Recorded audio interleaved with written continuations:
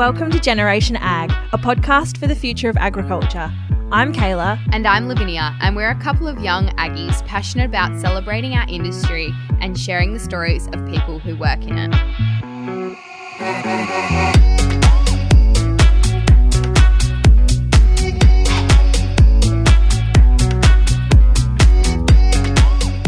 Welcome back to our third episode of this special series in partnership with the Southern Rangeland Pastoral Alliance and the Future Drought Fund.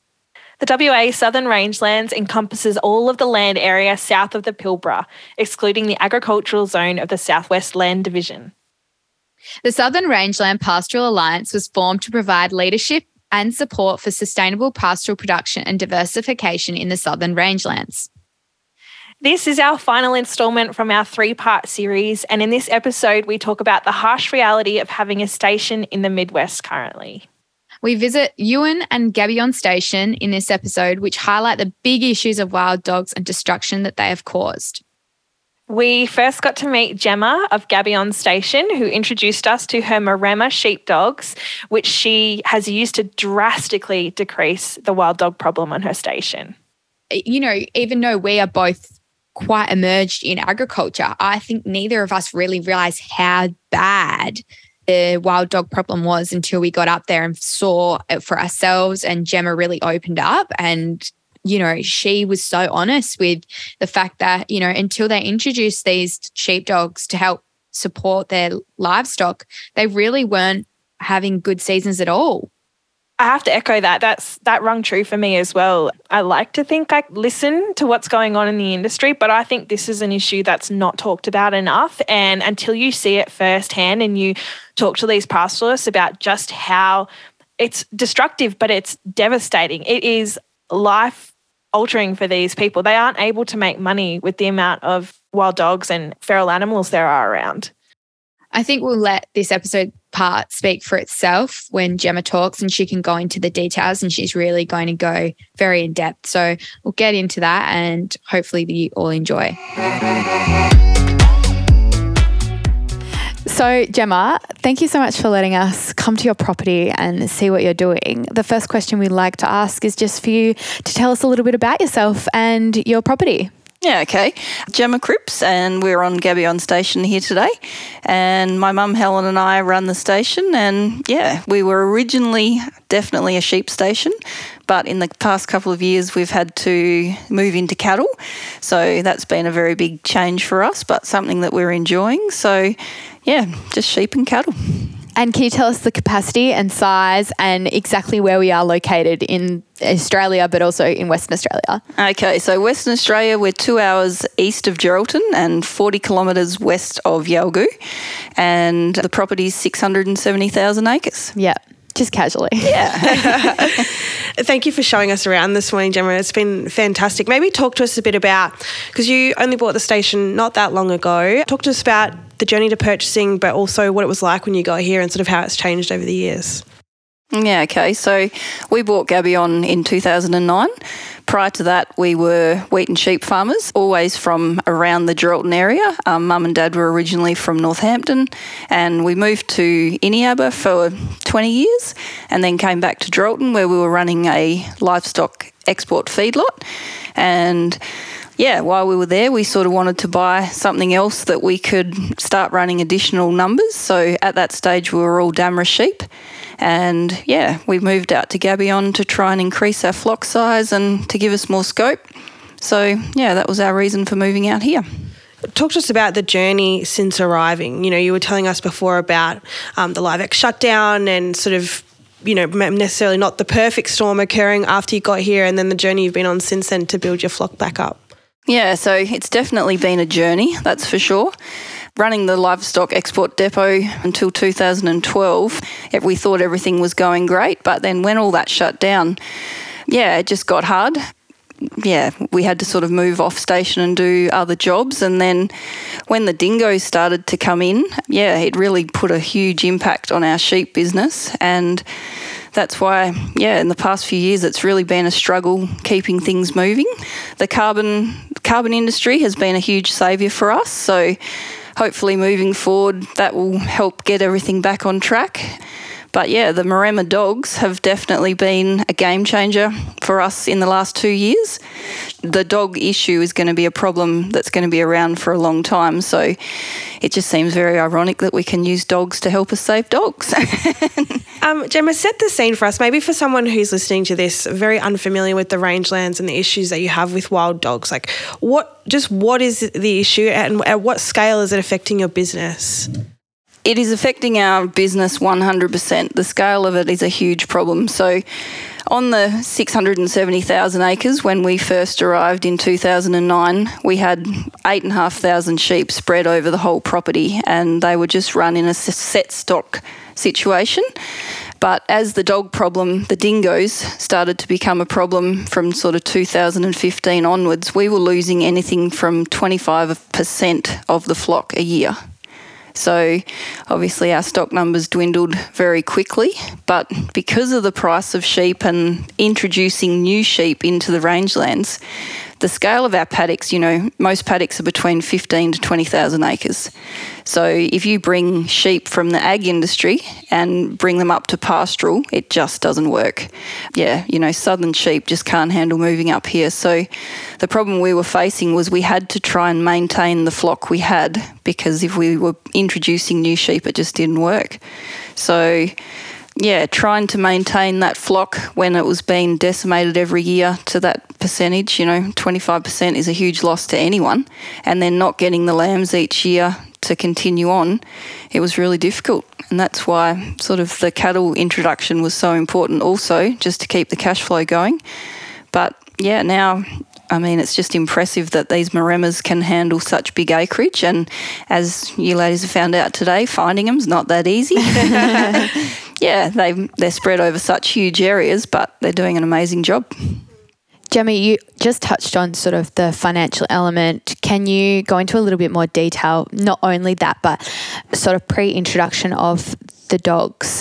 What was sort of the scale? Obviously, we haven't actually spoken about, but you guys have been dealing with a lot over the last 10 years. Can you sort of just paint a picture of what it's been like? You guys are facing drought, pre-COVID, employment issues. What has it been like just on a, yearly basis trying to manage the station to keep surviving for the next year? Yeah, well, I suppose up until 2012, things were going along really well. We were able to hire staff and everything was great. But that period from 2012 to 2015, we had no income whatsoever for 2 years. So, yeah, that was really tricky. During that time, we ended up having to close up 2 of the properties that we had to keep us financially okay here. We had all decided that we wanted to stay on Gabion. And then, so 2015, it was just really tough. The station stay became a very big part of our business, and if it hadn't been for the station stay, we probably would have been in a fair bit of trouble. And help from backpackers. We were very much reliant on the backpackers travelling around to help as our workforce, because we just couldn't afford to pay people. So that was a really great part of the situation. We got to meet a lot of amazing young people travelling, and with some of our best friends now are still those people that we met along the way. But financially, getting from year to year was a complete struggle. So, that was very, very difficult. But with COVID starting, the station stay pretty much stopped for 12 months. So that was a real kick again, because then that was that income gone. But on the flip side of that, 21 was the best station stay year we've had since we've been running, because there were so many people travelling at home. And so, that was a real lifesaver for the station. It gave us that income, and, we got to meet a lot of lovely new people and get to show them what we do.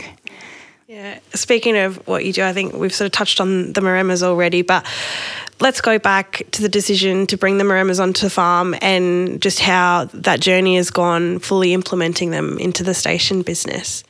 So 2019, we'd been continuing down the path of trying to keep the sheep. We started our cell grazing system. We put in 21 kilometres of 8-line ringlock and had the sheep in that paddock for that year. We started off with over 800 ewes at the beginning of 2019, and when we went back to muster in September, we had 625 sheep left, and our lambing for the year was 17. So we were very much at the stage where we were just about ready to quit and give up on sheep because it was just heartbreaking. But luckily at that stage we had cattle here that we were learning how to manage and operate. And yeah, we were fortunate enough to do a quick mustering trip up to Glenflurry Station. And Tisha's using Maremma dogs up there, and that was our very first introduction. So in 20 we got our first 4 beautiful little 8-week-old pups and an older pair of dogs to start our Maremma journey. And yeah, within sort of 6 months, those 4 pups were going, bonding very well. We had to spend a good 6 months bonding those first pups with their sheep. And because of the way the season was in 20, we also had calves in the yards that we were bonding the dogs with too. So these first original dogs are bonded with sheep, goats and cattle. So they're a bit varied, but they seem to be enjoying the journey. And when we finally let them out, they did a great job. And last year we still did lose 8% of those ewes, but we ended up with 65% lambing. So that was just an amazing outcome for such young dogs. So we're pretty much hooked now. That's massive. I mean, proof of concept for you guys, but what a relief. Like we were talking before about the trouble in not being able to maintain the generations of herd on the station for the years to come because, like, as you said, bringing in other sheep is just not an option. For people who are toying with the idea of Maremmas or another alternative breed for protecting the flock, like what advice would you have? What learnings have you had along the way? Well, it's definitely a big learning. I think for people with reasonable acreage, I think these dogs are just an amazing thing. They're definitely not for your little backyards unless you know the breed because they're definitely quirky. They sometimes want a pat, sometimes they don't. And the biggest issue with them is their guarding instinct kicks in with whatever it is they're doing, and the main way they do that guarding is by barking. So, if you're on a small property and your neighbours don't like dogs barking, please don't go there. However, if you're on bigger acreage and, with sheep being worth so much money now and with all the free-range chickens, I believe there's a few, people using Maremmas with chickens and they're doing a great job also. They're just a very environmentally friendly way of securing and looking after your livestock. So, it'd be really great with sheep being worth so much now if these dogs can sort of get a bit more common like our good old Kelpies. I think that'd be amazing. For someone who doesn't quite understand the amount of feral dogs and the problem, can you just explain in a little bit more detail about why it's so important to have these Maremmas on your property and why it's important to cull the feral dogs? Okay, so in a pastoral situation, the hardest thing to sort of get your head around up here is just the scale. So in a lot of situations, the wild dogs will misplace the stock. So you've got a mob of sheep in a paddock that's, say, 15,000 acres, and you can't really see those sheep very often. And the biggest issue is you go back for mustering, you'll be driving around and seeing a few sheep here and there. But when you go back to muster, those sheep that should be there have been pushed away and they will then perish due to lack of water. So the animal welfare issues that the dingoes create by misplacing sheep and then the actual dog bites. We have a mob of sheep around our house now that are entirely made up of sheep that have been bitten by dingoes, and we need to be treating with antibiotics regularly, otherwise they will die. And so the dingoes are just completely decimating the sheep industry in this pastoral region. And prior to having the Maremmas, how were you managing the feral dog problem? We were trying to manage it through lots of ground baiting and also the trapping, and that was definitely working to a certain degree.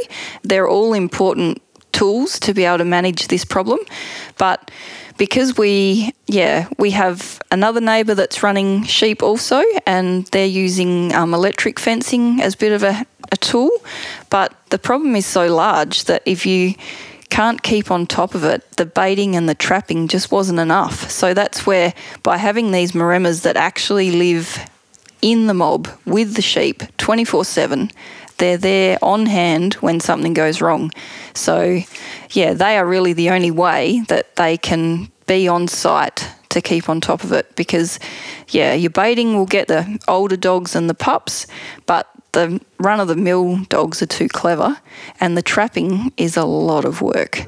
So trying to cover the area you need to have those traps where they need to be, that's a big job. And it's near on impossible in some of this country, right? You can't put traps everywhere you would want to put traps. Certainly a conversation we were having when we visited Maine.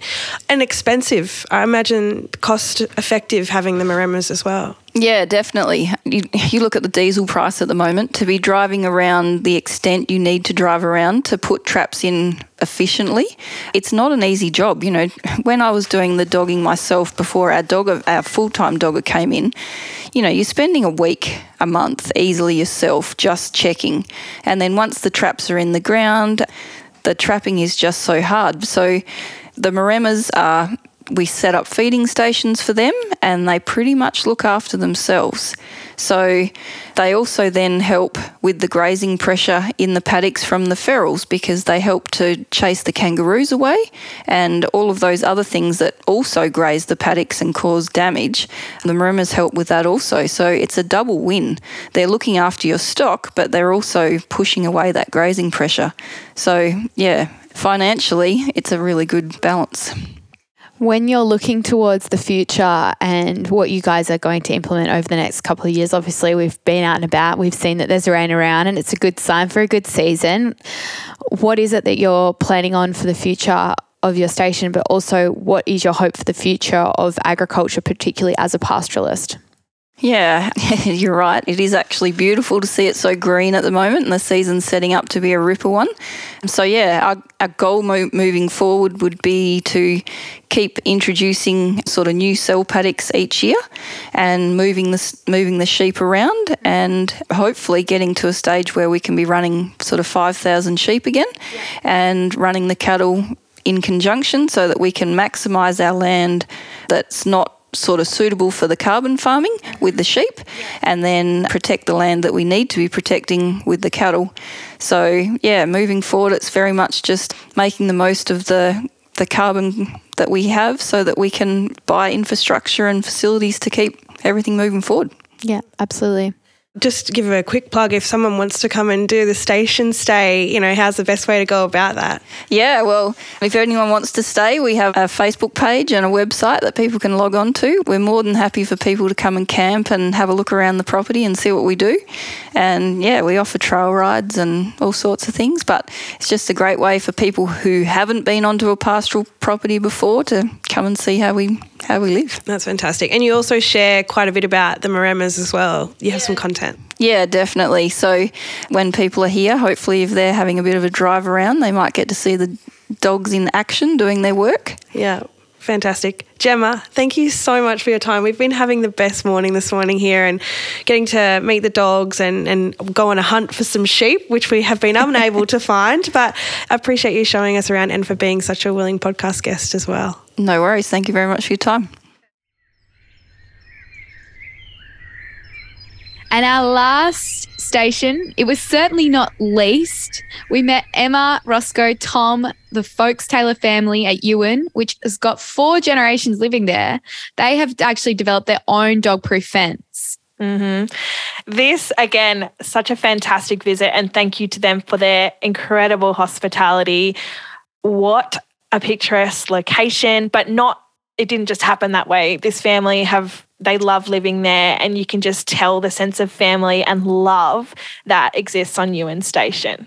Oh, they are passionate. They're passionate about their region. They're passionate about country living. They're passionate about forward thinking and business opportunities. And this was I think, a well-rounded last episode and last story to share as part of our episode series. And I think it's really going to be empowering for people to hear this. And yeah, it's kudos to them for having such generational love on this property. And it was a really special way to end for sure. Yeah. Yeah. And I just think what they've done on their station to try and control the wild dog problem, I don't think they could have done what they've done without that sort of love for their land and their love for their community, and just the way that they've set themselves up to be able to make the investment, because it was a massive investment into building this fence to control this problem, which again has massive benefits for the wider community too. Absolutely. I couldn't agree more. Welcome to the podcast. There's 5 of us sitting around this table, which is an absolute treat. So I might get you all just to introduce yourselves very quickly so the listeners can identify whose voice is whose. Okay, well, Roscoe will start off. I'm Roscoe. I'm about 56 or 7. Is that right, Emma? Yeah, about that. And yeah, I'm a third generation person living at Ewan Station in the Southern Murchison with my family. A couple of who will introduce themselves now. And I'm Emma Folkes-Taylor and married to Roscoe. And I'm Tom, son of Emma and Roscoe, and I live here with my wife and young children. And do you guys also want to give us a bit of the scope of how many generations, who's actually here in total? My grandfather, Michael, is here. He first came here in the 50s, and my nan recently died, so he has moved into our shearers' quarters. He doesn't want to go anywhere else. Then, of course, there is Mum and Dad here who have been here since the mid-80s. And then, I was born here, and we've got 2 children. Yeah, the youngest being 2 years old, and then my younger brother Henry, he and his wife also live here, and they've got a youngest as well who is 1. Amazing. So, Roscoe, maybe you want to take us back to the beginning and talk a little bit about your decision to be in agriculture and how you decided that you obviously wanted to come back and continue the generation and sort of where the station's at. I always hoped that there might be an opportunity to stay in the semi-arid, rangelands and Ewan, because I enjoyed it my childhood was great. Away at boarding school for a few years, working in Perth for a year or 2, around Australia for a year or so, and a bit of contract work around. But things just worked out that there was room for us here. For me here, I was with Emma from a young age. We got together at the end of high school, and she still hasn't seen the light, so that's which is really good. And so we were a good team, and we just started working on the outstation, which is Tardy. This property was 500,000 acres, so just nudging 200,000 hectares, and there was two homesteads, as there often was, and we went to the other homestead called Tardy, and we ran that side of the property and did the mills, and it just seemed a sort of fairly natural thing to do. I never presumed it, but it just became apparent. And my siblings had other different interests. My younger brother did end up with his wife and family up on the property north of here, Twin Peaks, but they worked out that wasn't for them after a while, and they moved on. But Emma and I have stuck it out, and we love it. Yeah, we've had good and bad times, but we are very attached to this part of the world and sort of the industry, but we do a lot of different things now, which we'll talk about shortly. So, but agriculture on the property was always something I hope we'd end up doing. Yeah. You just talked about, I suppose, the size, but maybe talk to us about what are you running, how much stock are you keeping here at the moment? Are you at capacity? Where are you at? Are you destocked like a lot of other people around the area? No, we aren't. No, we shore around between 19 and 24,000 a year through the 90s. You needed about that many sheep to get enough wool at about $2.20 a kilo to, survive. Anyway, we were a 200,000 hectare property with 20,000 sheep, basically. That adjusted to about a 300,000 acre or 135,000 hectare property when Emma and I decided we didn't want to have that many eggs in one basket, and should we follow agriculture, we'll do it a bit smaller scale. So we sold a bit of country to Calm, it was back then, in about 2001 and 2. The deal went through, and we ran about 10,000 to 13,000 merinos on 130,000 hectares. And today, we took a choice back in 2003-4 to head towards meat sheep, which was Dorpers at the time. A lot of people say to us, glad to see the back end of merinos and this and that and, whatever. There's some pretty unsavoury terms like MAGA taxis and so on, and you had trouble getting shearers or stuff. No, we had none of that. They were a fine animal for a long time for us, and they grew fine wool, well, fine as in a description, and fine micron-wise, and we were very happy with our operation. But with all these exotic sheep, as they were called, turning up around the area, we couldn't really sustain that and keep on because we would have got a lot of, there's a bit of cross-pollination in pastoral country, a couple of % every year, and that would just knock us flat. So right today, back to your question, we have between about 2,700 ewes on these 130,000 hectares, which is about a third of what we could have with the amount of feed we got at the moment, but there's another part to that equation too we'll talk to you about. So we're about a third stocked, but quite happy at that. Do you want to tell us a little bit about that decision to have off-station income and where that comes from and what you've sort of diversified in? The start was that as a family, always had interest in other stuff around. You guys would come across it in different industries. People get very proud of what they do, and so the farming industry might look at a road worker and say, oh, what a buffet standing there doing nothing, or a person building a pavement or whatever else. It's for other people to judge it. We were always quite open-minded about what went around. There is a bit of mineral activity on this place. There's a band of greenstone, for those that know a bit of geology, that runs north of the homestead several kilometres and down, finishes at Tallerang Peak, 100 kilometres away. So there's always been geological exploration around here, so we became a bit involved with that. As a kid, I remember, my parents welding up the axle of a Land Rover on some geo that had been somewhere they shouldn't, ranging through to my brother going off into the drilling industry to work for several years. We bought an old rig when the Mabo decision combined with low coal prices had put a real scare through the exploration industry. When I say the Mabo decision, no one knew what was happening. There was rumours on the street that everyone was going to be not allowed to do this, not allowed to do that, and obviously time has showed that they work through it practically and you move on forward. We bought an old rig at that time, a drilling rig, and so drilling became a part of what Emma and I did. Exploration at first and then water boring. And we've got a loader at the moment and a couple of diggers. Tom and Julia run their business, a couple of diggers. We have Henry here, who's now a plumber and gas fitter, and he and his wife Jess run that. So it just sort of naturally morphed. But we took it from maybe it's a bit wanky and cliche, we did not invest big and come in with shiny gear and say, here we are, what can we do? We took a conservative approach of using what gear we had and bought maybe a little bit better gear here and there and our expertise, and we worked in these different industries, whether it be concrete or exploration or drill pads or, it just sort of naturally morphed and got bigger, combined with getting a few kicks in the guts with wool prices. And when there's a few lean years, rather than hang your head too much, we were very quick to get rid of our stock. We like to think we were, and that gave us a bit of time. And so we had a bit of opportunity on our doorstep. Yes, we don't advertise.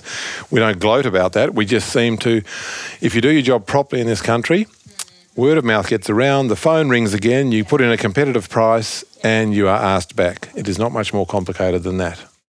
And I think it really contributes as well to, embedding ourselves in the region. I mean, we've been, I think, pretty overwhelmed this morning walking around here at just how much this is home. Like, you guys don't just come up to the station, manage a few sheep and then head back to Perth. You're really embedding yourselves in the community. And maybe, Emma, that's something you can speak to about, how your family is really, I guess, made yourselves part of the community here, the 4 generations of you now on the farm, and I guess how at home you feel here.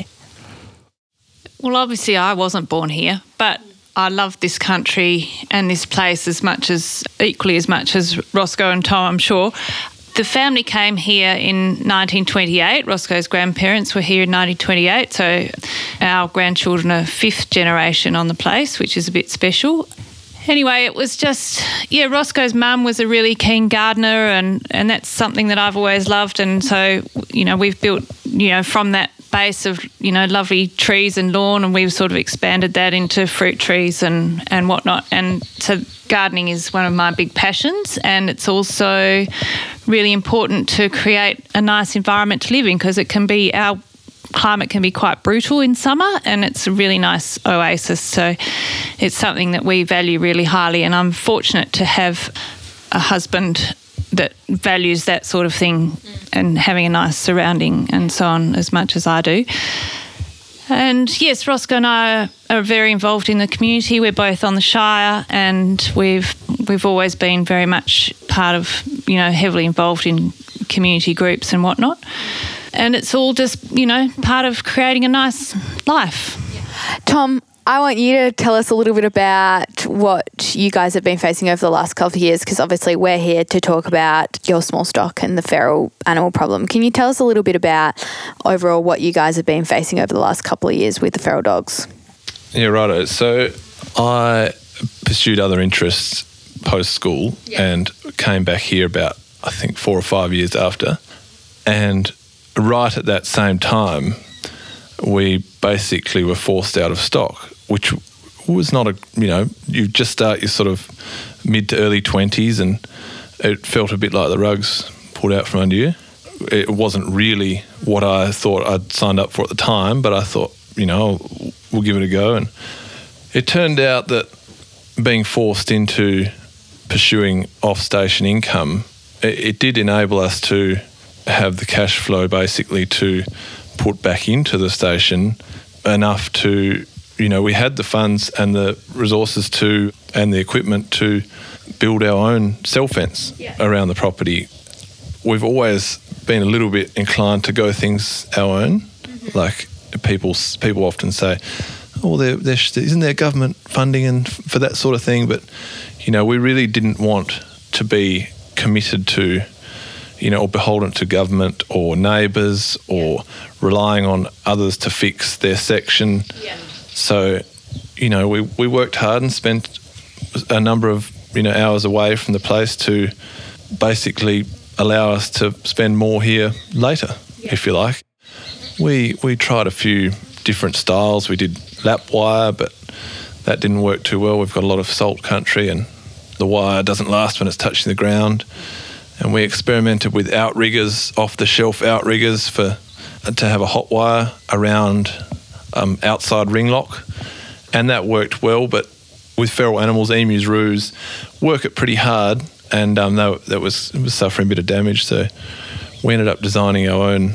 Basically, it's a short poly post with a cyclone gate clip to hold the wire on, and tech screwed in, it's a bit unusual, but a few people said, it won't work. There's carbon in the poly.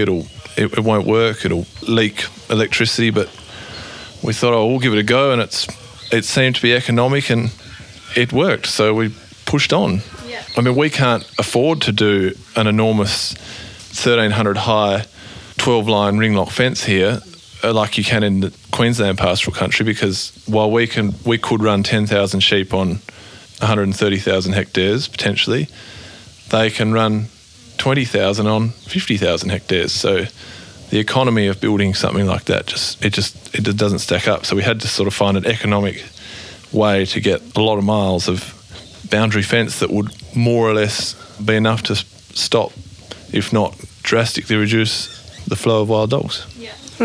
Talk to us maybe in numbers, whether, how's the fence paying off in terms of the diminishing loss? What's the outcome been? Well, the outcome has been, we can't give you too many figures yet. We've got about 162 kilometres around our boundary, or say 160. And, it was around 4,000 a K, so it's not very hard to calculate. That's a bit over 600 it cost us, but that was our choice. We didn't put our hand out for us, and we just got stuck into it. As far as numbers goes, what it means now is that we can handle a mob like you saw this morning. We put out 20 rams. We've got 18 back. Well, that's a very good start. And we'll see what the lambing comes. They were only lambs, but we are marking lambs again. We're up in the high 60s every 6 months for a couple of mobs we've had up north of here about 10 kilometres, and that's quite heartening. It means you can run your 3,000... let's just call it a 3,000 ewe operation productively. And that's all. No, it probably won't pay off for about a decade, but there's more to life than dollars and cents when you can live in a beautiful spot. Yeah. We can run a small amount of small stock units, producing a good bit of meat, along with our contracting, along with a carbon project was also entered into. So with those three ways of income, we reckon it'll be half all right. Yeah, and I suppose it's the cost of not doing it, right? Oh, it is, and we're not that important in the scheme of the world, but we like to think a couple of thousand lambs a year do a very good job at pitching in and feeding mob and making a few bob for us. Yeah. Yeah. And what about maintenance? Like, how much time are you going to spend working on it? Yeah, well, we're under no illusion that almost no dog fence is perfect, but the last year has showed us that as long as the dogs are at a low level, you can still tick along and sell a reasonable number of lambs. Maintenance-wise, it's ongoing.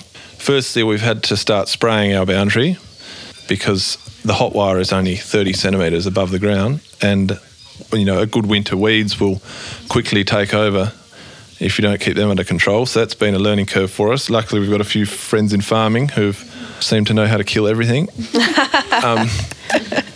And then, of course, creek crossings, heavy summer rain, we do have to get out pretty quickly and keep on to things should there be a bit of fence flattened by water or the like, which goes back to not wanting to rely on government contractors, neighbours, anything. Not that we've got good neighbours, but you just that peace of mind you just need that really. It's such a big deal that we have to be responsible for it and keep onto it.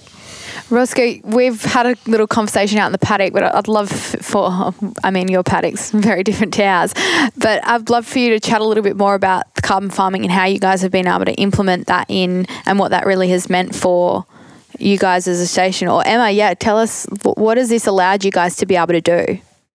Well, we haven't actually got any money from it yet, so we're waiting for that, but hopefully it's not far away. So the carbon farming is an adjunct. We reckon that we've been looking after this country pretty well, and that, you know, we can be rewarded for keeping our numbers low, and we are, you know, definitely it's been really, once you know what to look for, it's been really exciting actually to when you're riding around mustering to see all the little trees and whatnot. Yeah. So when we do get some income from carbon, we will be reinvesting that back into looking after the country in terms of, you know, doing rehydration works and that sort of thing. I just wanted to say a couple of things about the carbon. We as a family stood aside for several years because there was various... They weren't snake oil salesmen, but they're not far off it, coming around over the last 5 years, flogging different things and giving big figures. And we weren't arrogant or cocky and said, no, we're above that. No, we just kept our eyes out. About a year or two ago, it seemed a bit more practical and logical to work into our low stocking regime we wanted to go forward with. And now, as a family, we are taking it very seriously. And when I say that, there's a bit of stuff in the media of late about, it's a fraud or this or that, whatever else. But our family is being quite dinkum, and we have done things like, you know, pulling up in the last year or two, pulling up a couple of mills, moving them, moving some fences, backing off our stock numbers. You saw the amount of feed around today. We could have 10,000 ewes and they'd all, you know, have their feed in their belly by about 9 in.morning. It's a heap of feed, but we're going to go lightly on the stock. We're going to move our animals around a bit more and hopefully get a few bob from carbon along the way, because there's been a bit of discussion in the media about it. And I think both people are a bit sort of too far on their own relative sides, whether it be someone spruiking how marvellous it is or whether it being an academic saying it's a crock of shit and it's not going to work. But there's been a bit of commentary. One of the comments that really got under my skin was there was a learned scientific person who said in one of the interviews on the 7:30 report or whatever, it's all just about the rain that falls. Well, what a bloody ignorant comment that is. It is so much not about... 50 mils is not 50 mils. It all depends on how your country, you know, receives and retains and uses that moisture. We reckon if you look after the country well and it's in reasonable shape, what rain falls stays in the country and does its work. It's just so obvious to see. You see someone standing next to a muddy, raging little creek about as rich red as a chocolate cake. Well, that's just roaring off with heaps of topsoil. That'll get us now and again with bad flood events. We're not all suddenly marvellous, but overall, the colour of our runoff water is improving every year. And look, I can sit here now, it's a very good year and it looks good out there and you think, what marvellous managers we are.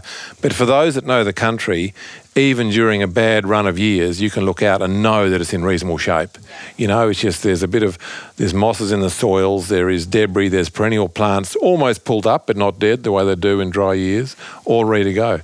And if you can do that, the rain that falls is so much more effective. And we like to think the carbon project is a way of giving us a few bob for being so passionate about that. So bully for us. It's not going to make or break us, but hopefully it joins in and acknowledges what we're doing, Yeah. Roscoe, when you think about the future of Ewan Station, what does that look like? I have to pinch myself every day about how lucky I am to live in a place. I have a meal on a good feed every night. That's not me, by the way. That's Emma's a master. Sorry, Emma, I won't go on about how good you are. I get very well looked after. Look, we've got family here. We're getting on reasonably well. And, you know, we're not getting shot at or we're not hungry, goodness me, it looks like a property where you can have a family that raises, and if the kids choose to stick on the way it looks like they might, that'll be fantastic. It looks like a very good place to live to me. Yeah. Fantastic. What about for you, Tom? Yeah, well, obviously, being in my early 30s and I've chosen to have a family here, I have, quite a lot of faith in the place. Yeah. Obviously, there's going to be good and bad, and generally it's looked after my previous generations for the last 90 years, so keep busy and stick at it and it ends up all right. So I can't see too many downsides really. And for you, Emma, as well? Look, a bit like Roscoe, the older I get, the more lucky I feel it's so special to have this place, which is, with a strong family history, and to have our children and grandchildren here. And, it just doesn't get any better than that to me. Yeah.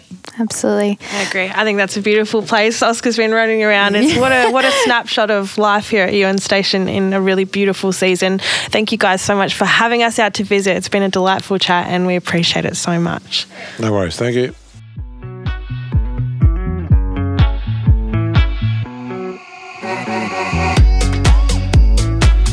Thank you so much for listening to this episode of Generation Ag. We hope you loved it. If you did, don't forget to visit our guest bios page on our website where you can get all of their contact information.